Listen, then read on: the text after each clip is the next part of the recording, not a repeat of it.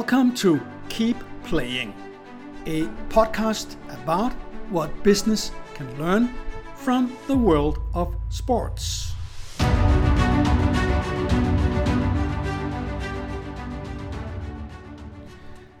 I love sports. As a businessman, I've always been fascinated about sports. Fascinated about what I can learn from athletes, whichever sports discipline they represent. Fascinated about athletes' perseverance, their persistency, innovation, their learning from mistakes, never giving up, their team spirit, and the fact that the best just keep playing, whether the sun is shining or the rain is falling. Hi and welcome to episode 4. This episode is about Muhammad Ali, and I have called the episode for Mission Statement. I will get back to Muhammad Ali risking his boxing career because of something much more important in just a few minutes. But I need to set the stage first. You Google Mission Statement. You are taken to some quite colorful discussions on why a company exists. I am the first one to advocate the importance of a company formulating and sharing why it exists in the first place and what it is ideally striving to become sometime out in the future. Every company should be clear on its mission statement and share it both internally and among all external stakeholders. A company should be so much more than its day-to-day activities and its annual report and bottom line. However, I have often been both surprised and disappointed about how many companies treat their mission statement. Generally, I see 3 different problems. The first problem: a company simply doesn't have one. So why the company exists in the first place remains a mystery. The company apparently exists only to operate and make money. Problem number 2. The mission statement is formulated and framed beautifully, and it now hangs in the company boardroom. Only nobody outside the boardroom knows about this, and even the board members are unable to articulate exactly what the mission statement is and why it has been crafted as is the case, or even by whom. It seems to be an exercise for the sake of the exercise itself. And the third and final problem: the mission statement is so blurry, fluffy, long, academic, out of touch with reality, or just completely ununderstandable that one asks himself, what is the purpose? On the other hand, when a company indeed has a strong mission statement, it can be extremely helpful in mobilizing the organization, setting the direction, and creating clarity. So why don't all companies treat this seriously instead of wasting time doing an incomprehensible text nobody knows or nobody cares about? Perhaps the answer is that many companies simply are not prepared to actually follow their own mission. Perhaps the words on the wall are too dangerous should it ever come to a serious test. Let me try to explain by using this analogy from boxing and Muhammad Ali. And more specifically, from when Muhammad Ali was the world's greatest boxer back in the 1960s and the 1970s. Because besides being the world's best heavyweight champion, Muhammad Ali was also a man of principles as well as a man on a mission. Back in March 1966, at the age of 24 years, just 2 years after changing his name from Cassius Clay, Muhammad Ali was stripped of his boxing license. He was stripped of his title and even of his passport. The reason was that he refused to be inducted into the armed forces and be sent to Vietnam during the Vietnam War. In Ali's own words, "I ain't got nothing against no Viet Cong. No Viet Cong never called me nigger." Whatever you might feel about Muhammad Ali's decision, one must admire him for his principle of not wanting to go fight a war on the other side of the world. And indeed, Muhammad Ali paid the price for his principle. He was unable to box in his prime years from the age of 25 to almost 29 years old, probably the best years in a boxer's career. But to Ali, the principle of resistance to the Vietnam War was more important, and he was willing to stand up to this principle and pay the price. Muhammad Ali was on a mission from then on.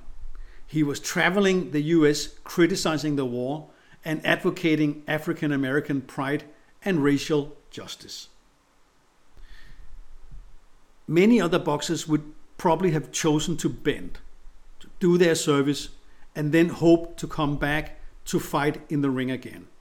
The title, the fame, the money would all have been more important than supporting the Vietnamese people. And it was only in 1970 that Ali won his appeal against the 1966 decision and got his license back, and then stepped into the boxing ring again. The rest is history, and as we all know, Muhammad Ali won back the title and became perhaps the greatest boxer ever until he stopped his career in 1981. Muhammad Ali will forever be known and admired for his boxing career as well as his principles and mission. He never chose the easy way. He was ready to face the consequences of living by his principles. Now, companies are not like Muhammad Ali, but often they still use some big words. Words like delivering the best service, healing of both people and planet, make a difference, or to inspire and fulfill your curiosity, just to name a few examples. But if we take a closer look at some of these words, it easily becomes clear that they often are either meaningless or non-committing. And then what good do they do? Let me try and dissect. Delivering the best service. How will you decide this? And which actions do you take as a company to ensure this? Or healing people and planet. What does this even mean? And when healing the planet becomes too expensive, will you still do it? Or will short-term profit and share price be more important? Or fulfill your curiosity. Again, what does this even mean? Please explain it to me, because I don't understand. And then again, when you see a strong aspirational company statement, you get excited. So it is not the idea of having a mission statement I oppose. It is the formulation or the lack of execution often that I object to. Let me give you a few good examples of great mission statements. For instance, I like 3M's mission statement, and I quote now, "To improve every life through innovative giving in education, community, and the environment." Life improvement makes sense. Innovation as the tool is clear.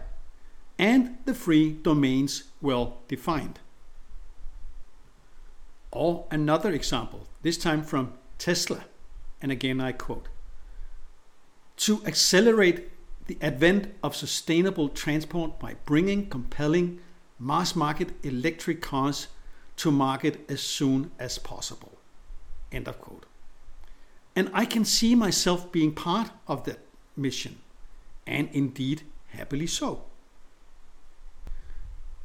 So again, we are not, as companies, Muhammad Ali, but we can be inspired by his mission, by his, refusal to bend, to always follow his principles, no matter the consequences, no matter the costs. And this is where I think that a mission statement start making sense and becomes committing to a company, and not just some fancy words on the wall in the boardroom, and words nobody else ever heard about.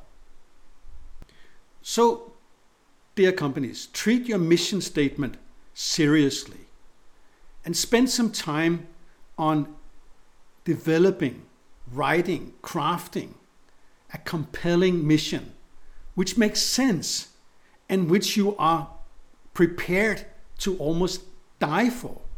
It's more important than making a short-term profit.